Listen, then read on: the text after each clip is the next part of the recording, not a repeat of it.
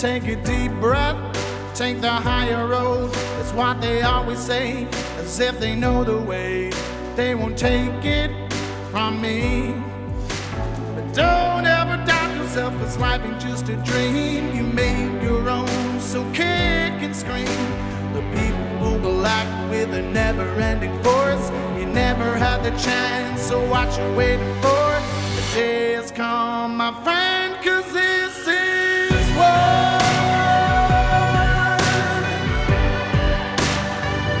It's time and this is war.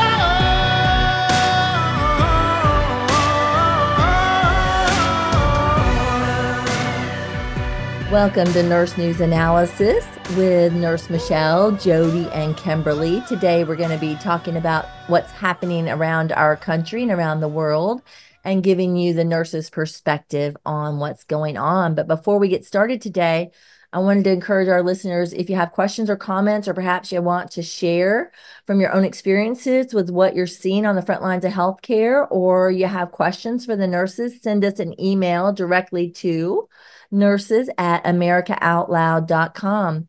We will be featuring your questions and comments every Tuesday on a special Q&A episode with the nurses. We encourage all of you to engage in the battle and find your voice in this fight. But until you are able to do that, we will continue to do that, be that voice for you. And welcome, ladies. Let's chat about what's going on around the country. Thank you, Michele. Yes, let's do it. Yeah, some shocking thing is going on in Massachusetts. Apparently, Milford Regional, your home state? Mm-hmm. Yeah, I'm from Boston, yeah. Oh, yeah. Milford Regional Medical Center. It has an inclusive new rule for all of their staff and the patients, that there's terminology and verbiage that they are not going to be allowing. And I have a clip from the news addressing this, and I thought I'd play that for the audience for them to hear what is actually going on. It's unbelievable. Unbelievable. A Massachusetts hospital is now warning patients that if they don't follow its rules for a, quote, an inclusive environment, they may not get care. The offenses range from discriminatory speech to, quote, unwelcome words and bad body language. Watch. Milford Regional Medical Center is committed to providing exceptional healthcare services to our community with dignity, compassion, and respect. Everyone should expect a safe, caring, and inclusive environment in all our spaces. Our patient and visitor code of conduct helps us meet this goal. Words or actions that are disrespectful, racist, discriminatory, hostile, or harassing are not welcome and will not be tolerated. Examples of these include offensive comments about others' race, ethnicity, accent, religion, gender, sexual orientation, or other personal traits, refusal to see a clinician or other staff member based on these personal traits. Please recognize that body language and tone of voice are also important parts of communication. If we believe you have violated our code with unwelcome words or actions, you will be given a chance to explain your point of view. Blink if you're in there, Dr. Peter. That is crazy. Your tone of voice, like the Northerners are screwed. Like we are screwed. I'm screwed. My whole face shows how I feel. Yes. Yeah, it makes you think, okay, it's like the medical facilities are coming up with an idea, like a wonderful parent who had a great plan on December 31st for how they were going to parent differently for the year. And they're going to say, now, every time you have this particular offense, you're going to get this new consequence. And I'm sure it's going to correct every problem my child has. I think it sounds really nice in theory, but like who decides what's offensive, right? I mean, I've seen a lot of things in the hospital setting where I've seen patients who were making racist comments to like a nurse, like an African American nurse that was caring for them, and they were blatantly racist, and I watched that nurse care for that patient just the same as they would anybody else, and it's horrible, and we shouldn't have to be subjected to that type of thing. And I completely understand the overall tone of what they're saying. But again, who decides? Now we're talking about tone of voice, and we're talking about things that may or may not be offensive. it should be the golden rule, right? We should just be kind to one another and be respectful. I think that's important. But when we start, like, are they going to say if I misgender somebody, or, if I'm talking to a man and they want me to call them I mean, is that deemed offensive, or are we just like me living in reality? I don't know. I mean, Jody's in the ER right now. Jody knows that people come in the ER completely wigged out on drugs. Anything could possibly be happening, and they're not even acting in their own right mind. They wouldn't probably say some of the things they're saying in the ER just because they wouldn't be normally wigged out on something. Well, and just in general, people are very stressed out. These are stressful situations when you're in the hospital, especially now with the state of healthcare. Everybody's on edge when they're in the hospital because, unfortunately, they will kill you there. So people are a little, I mean, it's true. It's true, but people are a little bit on edge, and rightly so. So I think it's just you're making an impossible decision to say that we're not going to care for you. I mean, and it could be a very illegal decision. We're going to turn somebody away from the emergency room. What about EMTALA? Right. Well, there's no way that can happen. I mean, first of all, that's what I was going to ask you for, Michele. More context. Are they saying that this is directed to the patients or this is to the staff? Yes, it actually goes on to say, and you can actually go to Milford Regional Medical Center's website where they actually articulate that we reserve the right to actually deny you medical care and send you elsewhere for care. So let's just say that whoever took that patient in and they think it's not a appendicitis, and you send somebody out to go somewhere else because they had a bad attitude, and on the route their appendix actually ruptures because somebody misdiagnosed them.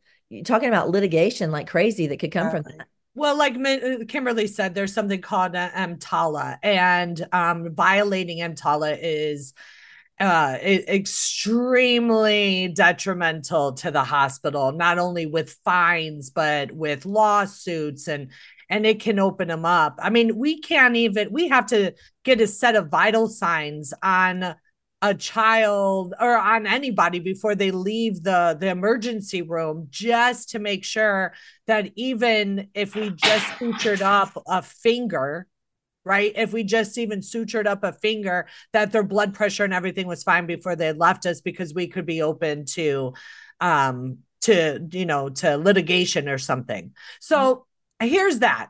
Second of all, this would never hold up in court in First Amendment Constitution. Like, we can say whatever we want. I mean, healthcare workers get abused physically.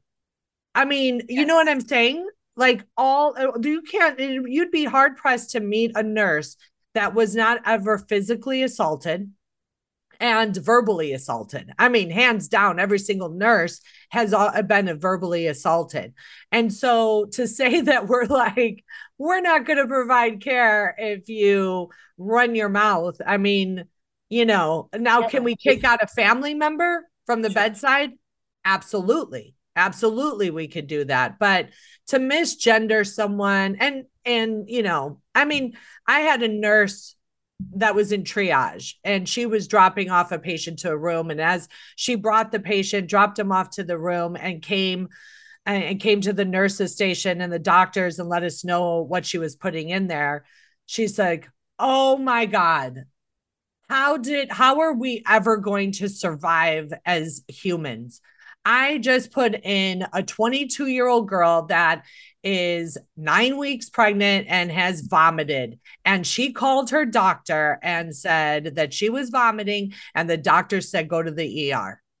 And you know what I'm saying? Like, people, they're judgmental. There's a lot going on about that. And it goes back to that, like the perception. We cannot be responsible for people's perceptions, only our intentions, right? And I learned that a really long time ago. And perception is not reality. So just because I say something and you perceive it a certain way, that doesn't mean that was the intent behind it. So it's too broad. It's too broad of a brush that we'd be painting with. And, Yeah. and listen, I've had to care as a nurse. I've had to care for patients. I've had to care for child molesters. Do you think I wanted to care for that child molester? No, of There's been course I didn't. inmates who were in for murder, chained to their beds, that Yes, you have no yes, I've had to choice care but. for murderers. Absolutely. They come in, Right. they're shackled, right? They have a prison guard with them at the bedside and they are shackled. And I've had to care for these patients and I gave them the same care that I would give anybody else. That's what we do. We are nurses. And that's what we do. Yeah, first motto of the medical profession is first do no harm. So to make it about, I'm not going to allow you to not like the color of my skin. I'm not going to allow you to like that I came in with blue hair and you think that maybe I am somebody who's transgender for whatever reason. And you want to judge me as a medical professional, but because of my orientation, and now I'm going to have the right to deny you medical care is the opposite. I mean, it would be the epitome of the failing medical system if if they literally do resort to this. Yeah. I mean, it's the antithesis of everything that we stand for. Yeah. Here's something that you guys might find very interesting. We just got a brand new software that we had to learn, charting system. And in our triage note, okay, the questions that we ask every single person, no matter if they're 100 or 10, right? Or their family, under general information, code status, you know, do you want to be a DNR? Do you want to be limited? Do you want to be a full code? Advanced directive. Do you have a medical power of attorney? What is their language preference? Do they need an interpreter? Are they undergoing gender reassignment? What? What? Like there is is it that common that we need to have that on our actual assessment? Like that would be like a note, like someplace you would fill in a note under other or something. You know what I mean? Yeah. Or put it in the surgical history, or to make it a question. It just speaks volumes about where we're going in this country and how this agenda is really being pushed for us to just make this is normal. It's not Yep. normal. Yeah. And that's exactly what they're doing. They're pushing it for it to be normal. And then there's something behind it, right? What is it behind whoever was the one who did this informatics on creating this charting system that they were told to put in gender reassignment? It's the same when we go to the body systems, right? Under GI, it's highlighted C. diff. Under skin, MRSA, and then under respiratory, COVID, and there's several other different ones. And I'm like, and you have a variety of different comorbidities that you could select from. But I was like, wait a second, why are these highlighted in red? Why are these highlighted in red? What are they doing with that data? And why are we collecting that data? You know what I'm saying? Makes you just we're not, well, we know for sure. I've got a daughter out there working, and you're in there, Jody, too. On the inside, they're not even making sure to collect. Not only did you get the COVID-19 vaccine, when did you get it, and what kind did you get? No, Right. They just asked if you got it and how many boosters.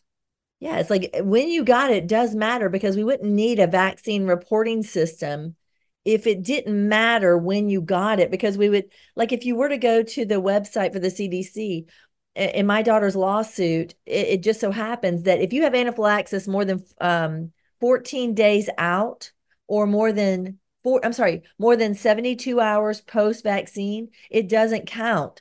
And all you have to do is go to the Immunological Association's website to find out that the most dangerous form of anaphylaxis happens to be in our family, which is you would not know for 2 weeks by chest pain, inflammation in the arteries, and things like that. It's the most lethal form of anaphylaxis because it's very slow, and it takes like a week or two for the hives to show up. And by the time it's doing it 2 weeks out, if you're having hives 2 weeks after a bee sting or an ant bite or something like that, you have one serious kind of anaphylaxis going on, and your heart's very likely involved. But if you aren't familiar with the CDC's website on vaccine reactions that would be normal to expect, which we know the medical community is not, they see no reason why they should be asking when you got your last COVID vaccine.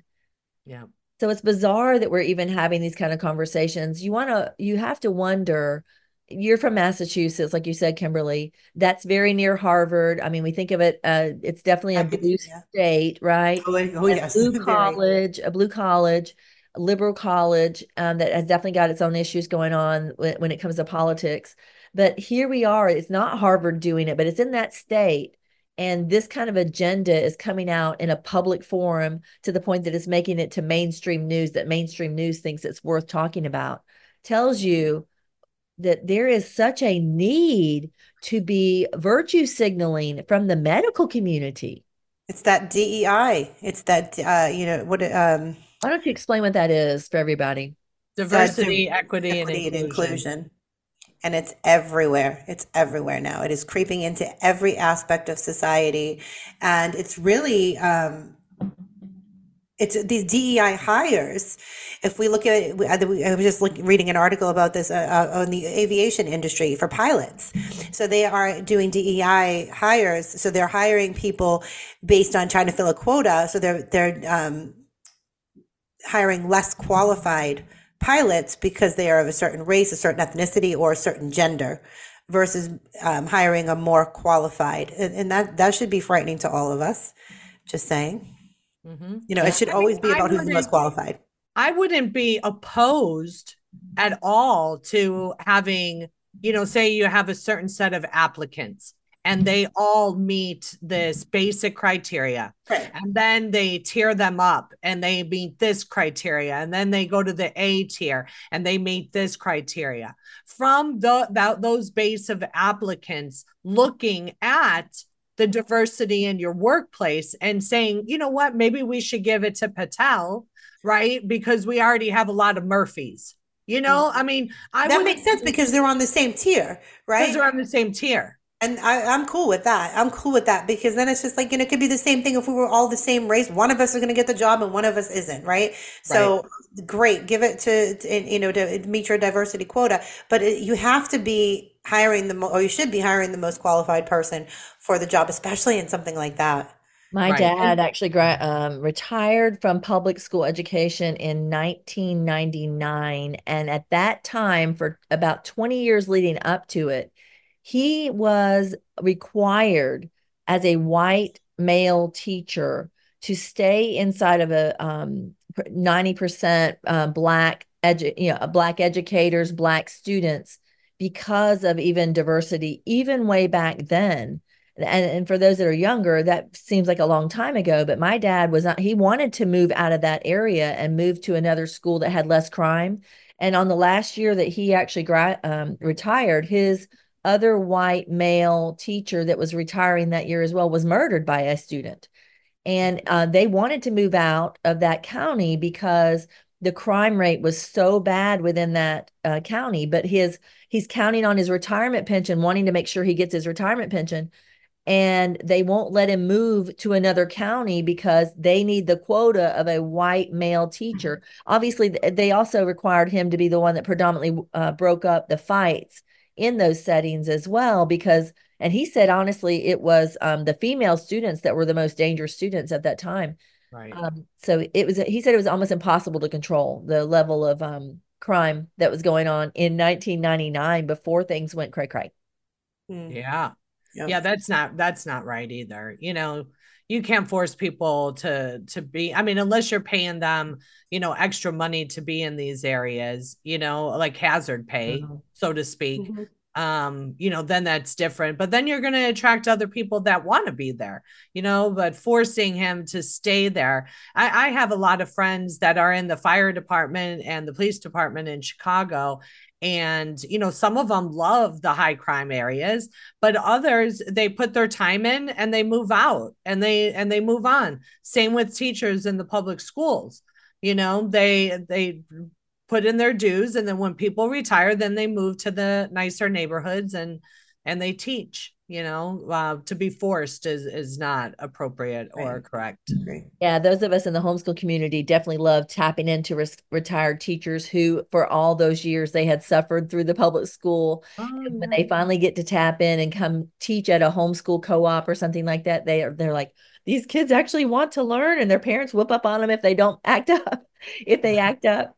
So they weren't used to that at all. But I was hoping I would find something from Flecka's. If I find it before the show's out, I'll play it because it definitely relates to this topic. And Flecka's, Fleccas, is a show that does a weekend review and they look at all that's happened in the culture over just that week. And one of the things that they played was a Black physician who's coming on saying that she's being discriminated against because when she walks into the room, people presume she's either the orderly, the nurse, arrest anything but the doctor because she feels like she's minimized as a Black woman, not being valued as the potential doctor. So perhaps that does happen. I find it hard to believe that that's a really systemic problem because I mean, we're just in such a day and age that when anybody walks in, just recently being a hospital patient, anybody who walked in the room, I assumed they were some kind of authority of some kind. If they didn't have a broom in their hand, I certainly didn't think they were an orderly, no matter what color they were. True. And they have us all color coded in the hospital. It's pretty much nationwide. Doctors wear a white coat, nurses wear navy blue scrubs, respiratory is usually maroon. That's what you usually see. So I mean, I don't know. But does the average patient know that? I mean, we know that, but does the average patient they take anybody in scrubs and they think that they're a nurse or somebody of some kind of authority. But I don't know that that's necessarily like a racial thing because I've seen that happen to female physicians, regardless of their race, that they were oftentimes mistaken for a nurse.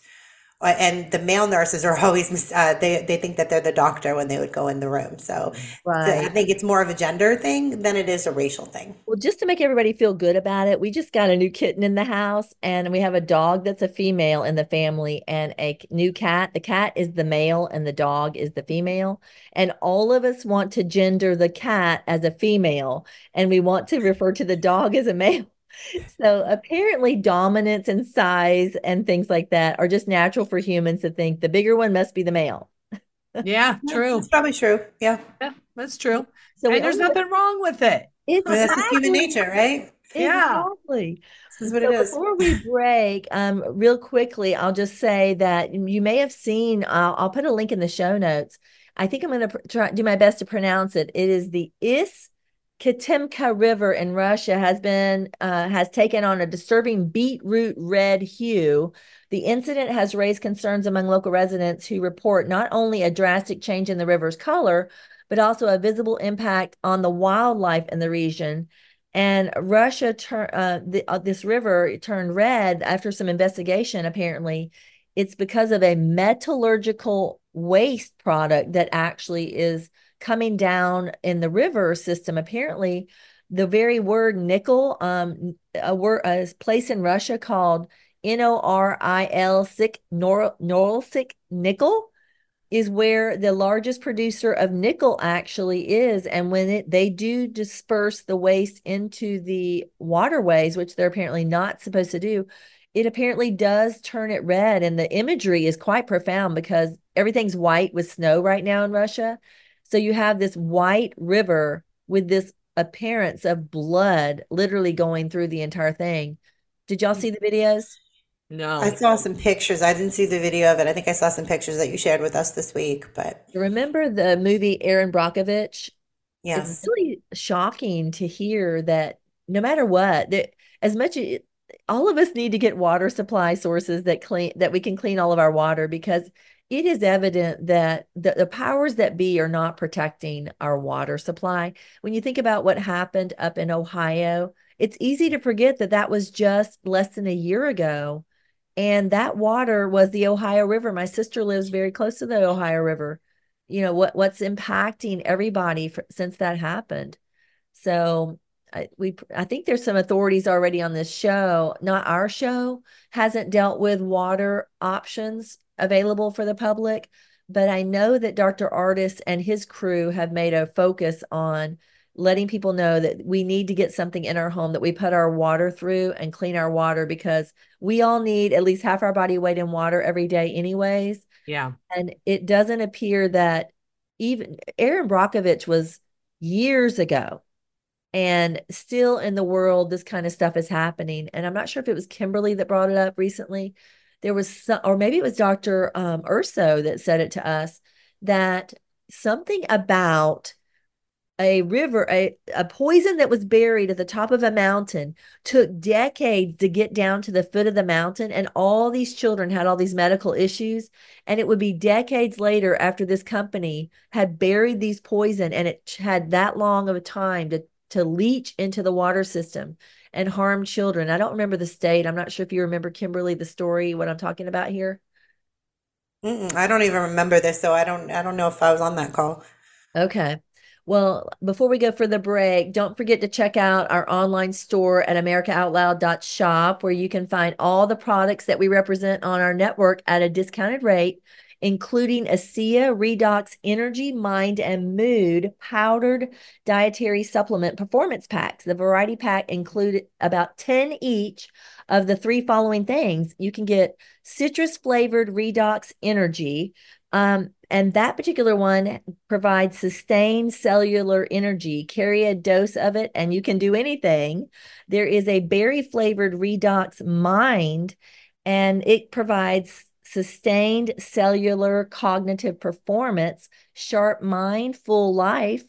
And you can also get the tropical flavored Redox Mood for sustained cellular calmness and mood, because when you feel strong, you are strong. You can purchase them separately as well if there is just one that you want to add to your wellness plan. Use the promo code OUTLOUD to save 15% off your purchase. I'll catch you on the other side of this break. Stay with us.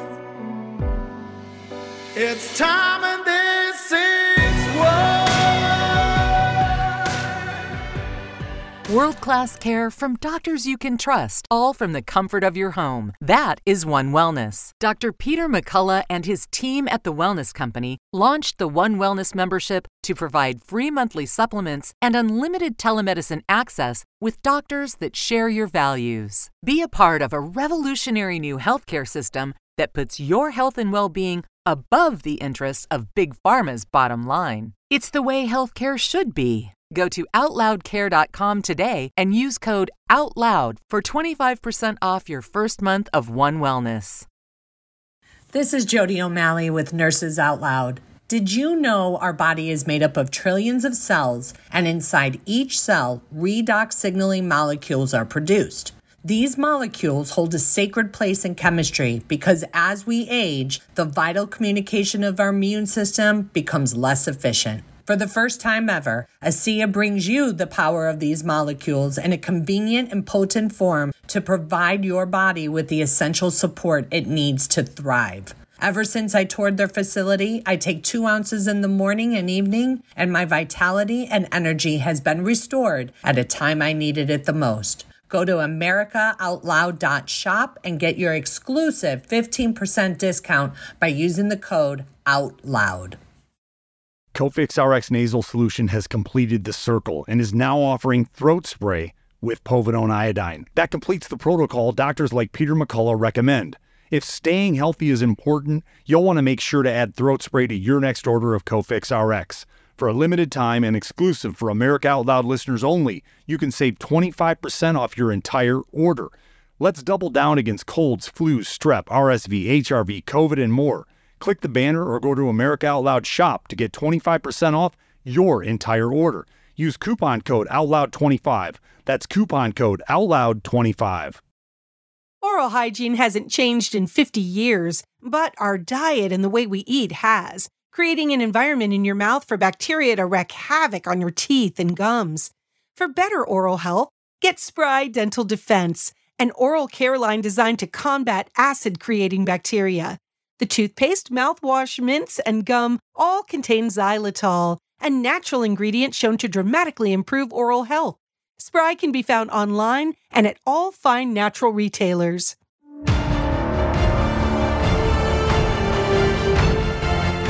Well, the year 2024 is upon us, and it is our chance to get it right and take back a free America. AmericaOutloud.news is your source for uncensored and factual news that facilitates truth and unity among all Americans to restore that American dream we have always cherished.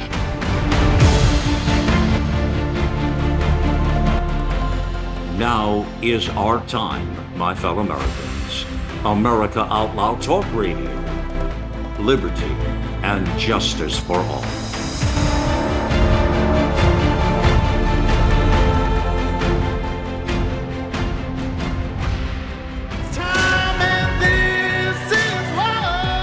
Welcome back to Nurses Out Loud, Nurse News Analysis with Nurse Jody, Kimberly, and Michelle. We're going to pick right back up where we left off, and I wanted to bring to y'all's attention something that an Arizona Democrat who's running to unseat Senator Sinema in 2022 told a Marine officer who opposed the vaccine to shut the F up and get the jab. It's called being a Marine. Suck it up and deal with it, Gallego said, a former Marine infantryman. He said on Twitter. Gallego did more than just talk tough on social media. He introduced a bill in October 2021 to permit insurance companies to hike insurance premiums up to 50% for policyholders who elected not to receive the COVID-19 vaccine. And early in the pandemic, Gallego pushed fines for businesses that opposed mask mandates. And he said that gets you to about 90% of the problem and will turn the infection rate around, he said in June of 2020. Gallego's support for those increasingly unpopular positions could hurt him in Arizona, though support for mandates was initially high. By October of 2022. 63% of Americans opposed them for the workplace, according to a Monmouth poll. And even some Democrats have expressed disenchantment with the party over policies to slow the pandemic. So Jody, you're in Arizona. Have y'all gotten some traction on this topic? I mean, it's been a big heated topic, right? You know, we have a lot of our Democrats here that are, you know, for the mandates, for the lockdowns, for the social distancing, for open borders. You know, they're just wrong. They're wrong, and they can't.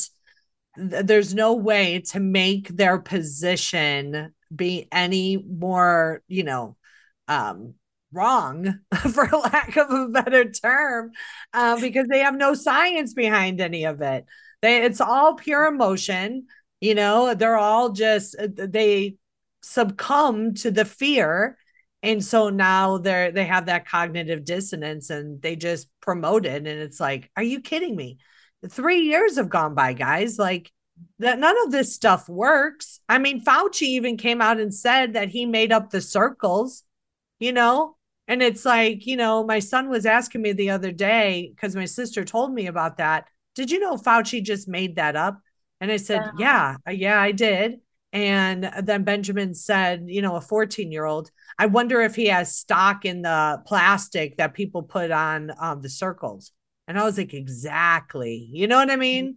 He's a smart kid, Benjamin. Yeah. Yeah. I always feel like I need to comment if I still see stickers on the ground asking why are those still here. I try to video them for content just to validate that this did happen. And as much as we want people want to believe that this is behind us, the evidences of it are everywhere. Yeah, absolutely. And I mean, also, think about how much time and money went into that.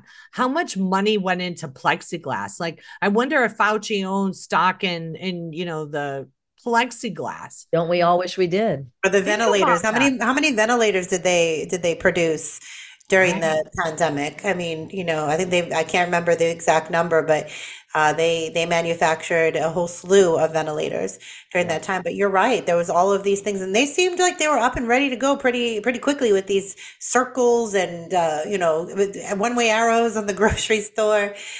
So it seemed like it was pretty well planned out. You probably knew what kind of person you were when those arrows showed up in Walmart and it told you could only walk down this aisle this way. I purposely went the wrong way. Oh my word, I'm not following that arrow. Did you follow it, or did you go the opposite way, Michelle? Absolutely not. And my kids that you're trying to teach to do the right thing, right, would be with me. And I'm like, this is absurd. There is no science for this. We are not doing this. Right. And we just had to not comply because of the absurdity of it. It Yeah. just was That's my favorite thing that came out. My favorite absurdity. If I had to pick an absurdity from COVID Clown World, that is my favorite. That would be it. That would be it. That would be it. Yeah. Bar none. Well, the other point that it brings up is about the military because he goes on to say it's called being a Marine, suck it up and deal with it, as if American young men and women who sign up to serve their country have no autonomous rights to themselves, like as if they do give up their entire autonomy. And we do know, I mean, I've interviewed some people on my show that were the Coast Guard, and they have revealed that I think it was 2,000 just in the Coast Guard that walked away, and their positions were not filled because people did not want to do it. And the ones that did, they watched them have myocarditis. They watched them have heart attacks. They watched the people who felt like they were bullied and pressured into doing it. They saw them immediately have severe, life-lasting, career-ending medical complications, whereas the ones who walked away from their job and lost their pension, even if they were 6 months from their pension, they lost their pension. The federal government now has been found in federal court that they were unconstitutional in taking those from the military, and they've had to not only give them back what they took away, but reinstate them. Yeah. So the ones who said no at least have their health and their jobs back, but the ones who said yes are now among the injured. Right. We have a lot of injured people, like morally, physically, spiritually, in all of these frontline, health heroes status, right? Our military, our cops, our firemen, our nurses. And I think that it is very scary prospect to think that these are the men and women that we're training up in these fields to follow orders. Mm-hmm. It's just like my son. He is a Chicago police officer, and I've known him since he was 7, and he was recently in town, and I hadn't talked to him in years. And I asked him, how are you guys handling all of the migrants at the police station?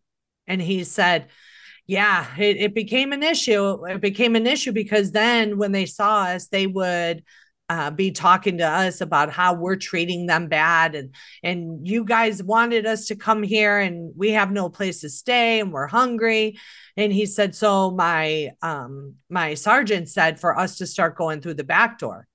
And I said, okay, I hear you, but how is that a solution? I said, how do you guys feel about going in and seeing this, having to step over people, Mm-hmm. And he said, oh, well, yeah, like it shouldn't be. And I go, no. It's not that it shouldn't be. Like, why is it happening? And why are you allowing this to continue to happen? And he's like, oh, and I said, don't you guys talk?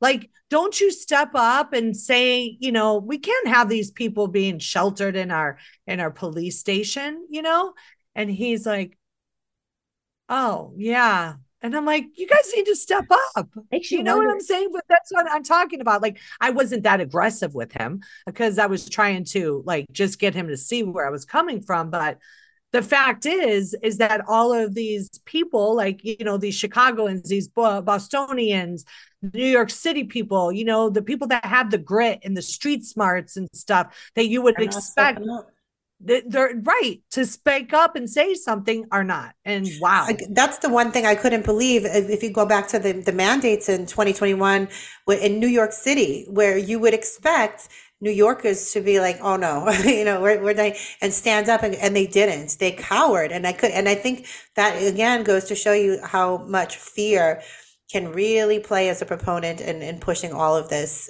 propaganda. The fear is what really shut these people down who would otherwise be the first ones to take a stand against something like this. I'm kind of a rebel by nature. So if you tell me, the harder you push for me to do something, the more I'm going to be like, absolutely not.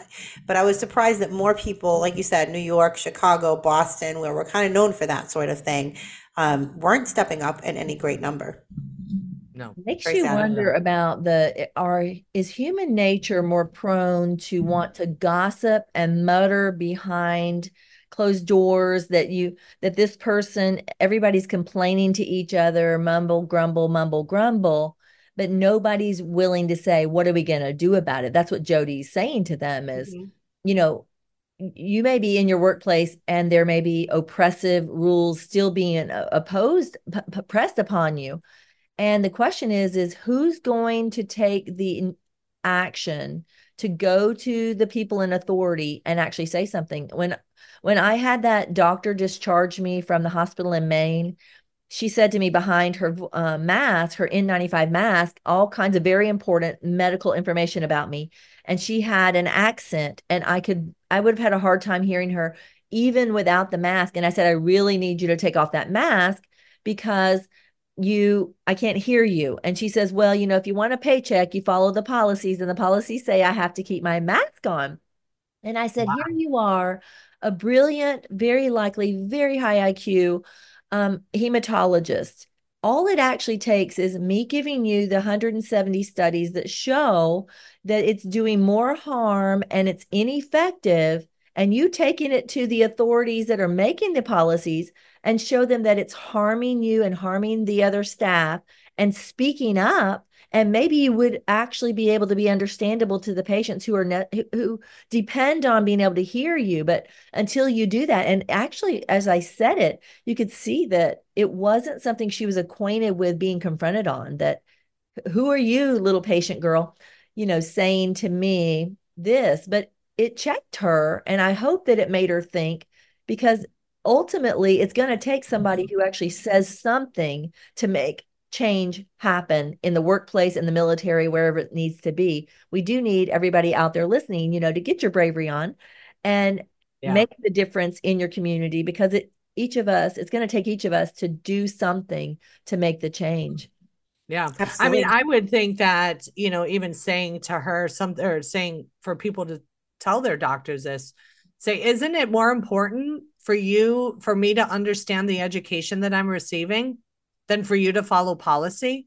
I mean, we have to document, and so do doctors. Patient understood. But are they understanding? What was their level of understanding? Were they ready for information?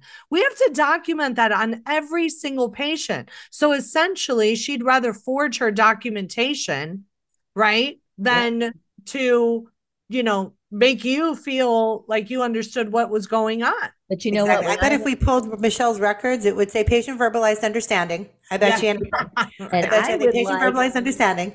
I would actually need to get those records out of that hospital and see just what they did write about me, because I was definitely a problem person there, because that's where they tried to mask me and all that. I'd love to see what they put in those nurses' notes. Oh my gosh, girl, I'm surprised you haven't ordered those records. Right?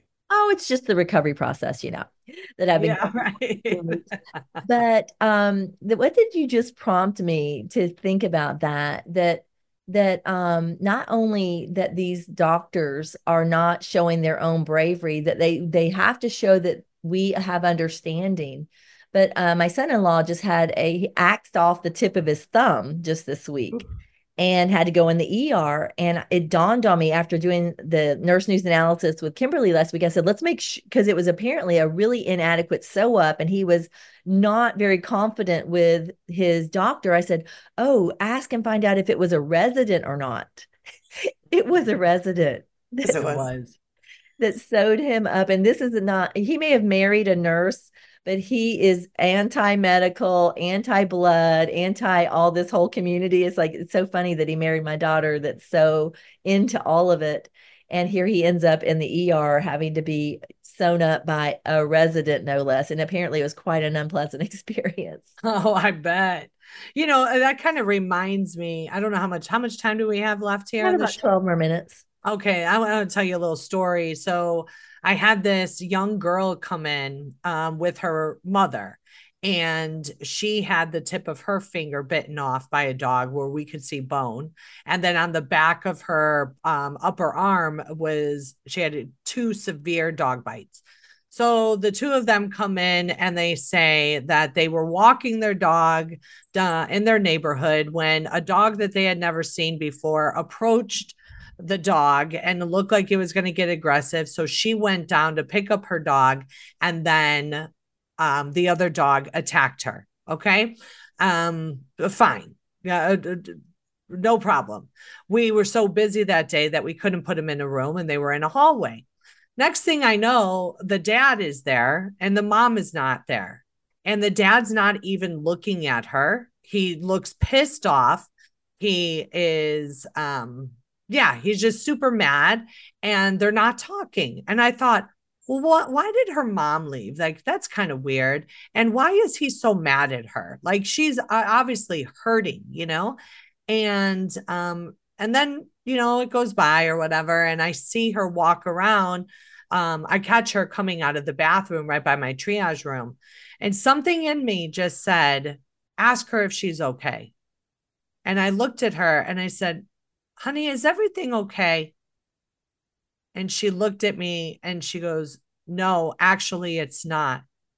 Can I come in here and talk to you? And I said, yes. So I brought her in the room, and she's a young teenager. I brought her in my room. I shut the door and I said, what's going on? And she said, I lied to you and I'm sorry. I said, what happened? And she said, actually, I snuck out of my house. That lady that you saw was a woman that my dad and I are renting a room from in her house. So she is not my mother. We are just renting a room. That was her family dog. And when I came back home, I was cleaning up my room and doing stuff. And my dad came in and he started beating me. And the dog attacked, right? They didn't mean to attack her, but the dog, tried to break up the fight. So long story short, this girl is abused by her father. It's happened more than once. She said she's called the police, but the problem is that when the police have come out, including this day, they don't separate the two of them and question them independently. So she has never been able to tell what was happening in her home. And she wanted to protect the dog because she didn't want to get the dog to be put down, and a whole nother thing. But this is the problem, is like, we're not training. And I laid into the officer. I said, you need to pull them aside. They cannot be, whenever you have the time or the moment, well, you guys both know this as nurses. If you suspect something happening, you get a reason to get the patient out, or the spouse or family member, whoever it is, and you ask and you address your concern with the person. Absolutely. That's what we do, and we're not doing that. Unbelievable. That's really tragic. And her story isn't going to be easy because she's a minor getting an option of a better living situation. That's really sad. Yeah. I mean, they did separate him. She did go to the children's hospital. He was not allowed to be there. I don't know what happened with her, but I did have the opportunity to pray with her, asked her, if she would like to be prayed with, and prayed together. And she said yes. And, oh, that's precious. Whatever happens there. But yeah, it's crazy. We've lost the ethics, in so many different facets of our life. It is so true. Well, moving on, I've got another news piece here. You remember the famous current number one ranked tennis player, Djokovic. The journalist who tried to cancel Djokovic over not taking the COVID vaccine collapses and dies while covering the Australian Open. Djokovic was barred from the 2022 Australian Open over his refusal to get vaccinated, if we all recall, and it led to his detention and eventual deportation. He was heckled at matches over the matter. His 2023 season was something of a comeback year, not that he suffered any significant injuries, but because the world had returned to a resemblance of sanity post-pandemic.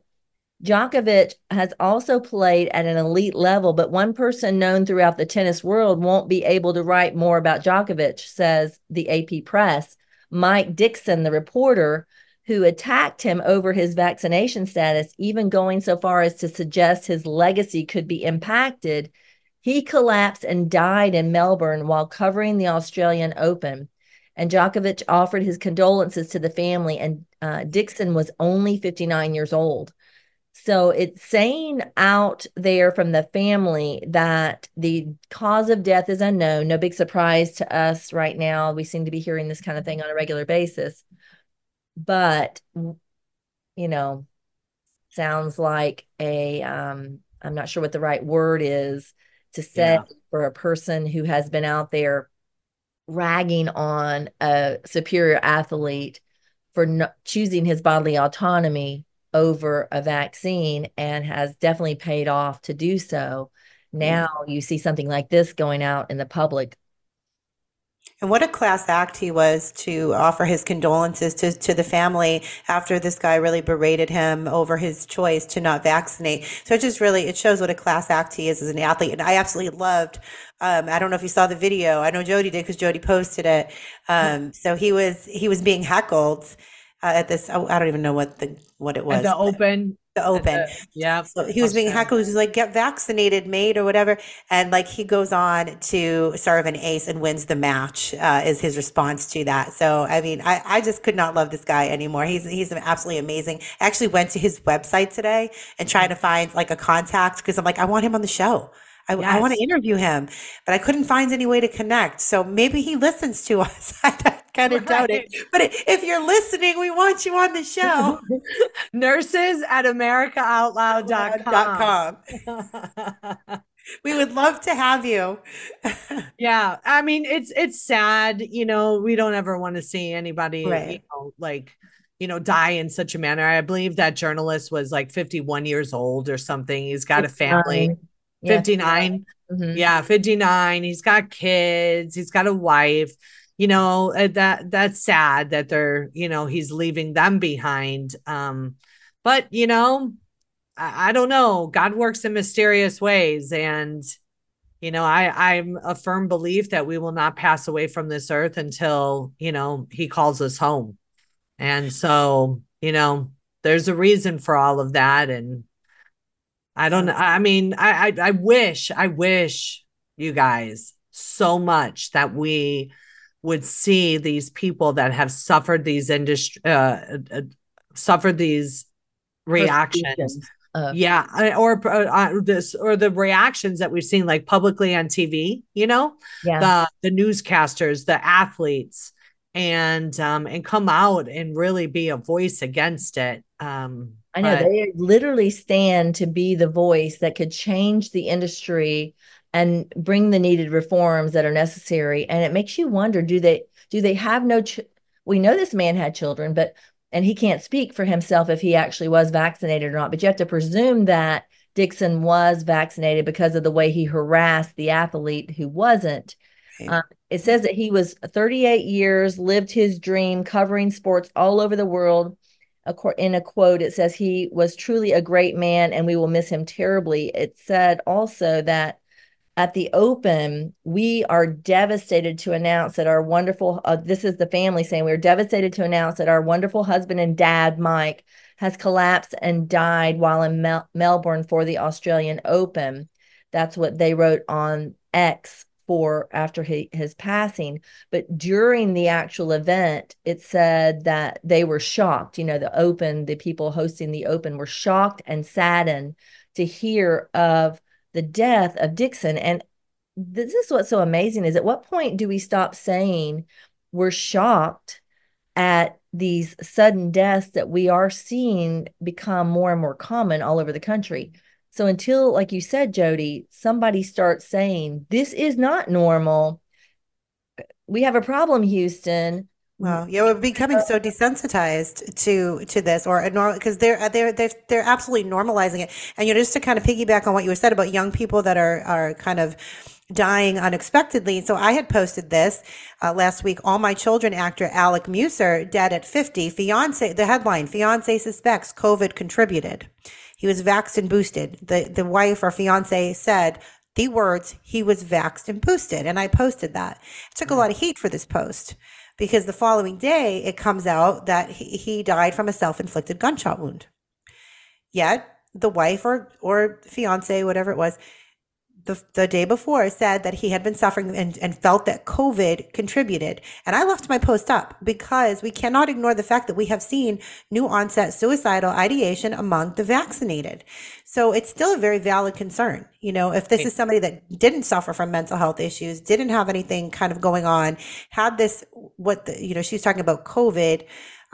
We know he was vaccine boosted. So did that play a role? And I think that it's absolutely a valid concern. And so I refused to take the post down. I took a lot of heat, people telling me I was disgusting to post that. I said, listen, I'm going by his own wife's words. Well, I mean, he was I've got a vaccine federal boosted. law. I think COVID, contributed to his death. And I think that is potentially, absolutely could have been a contributing factor, the fact that he was vaccinated, because we have, again, seen a lot of a new onset suicidal ideation and depression and anxiety post-vaccination.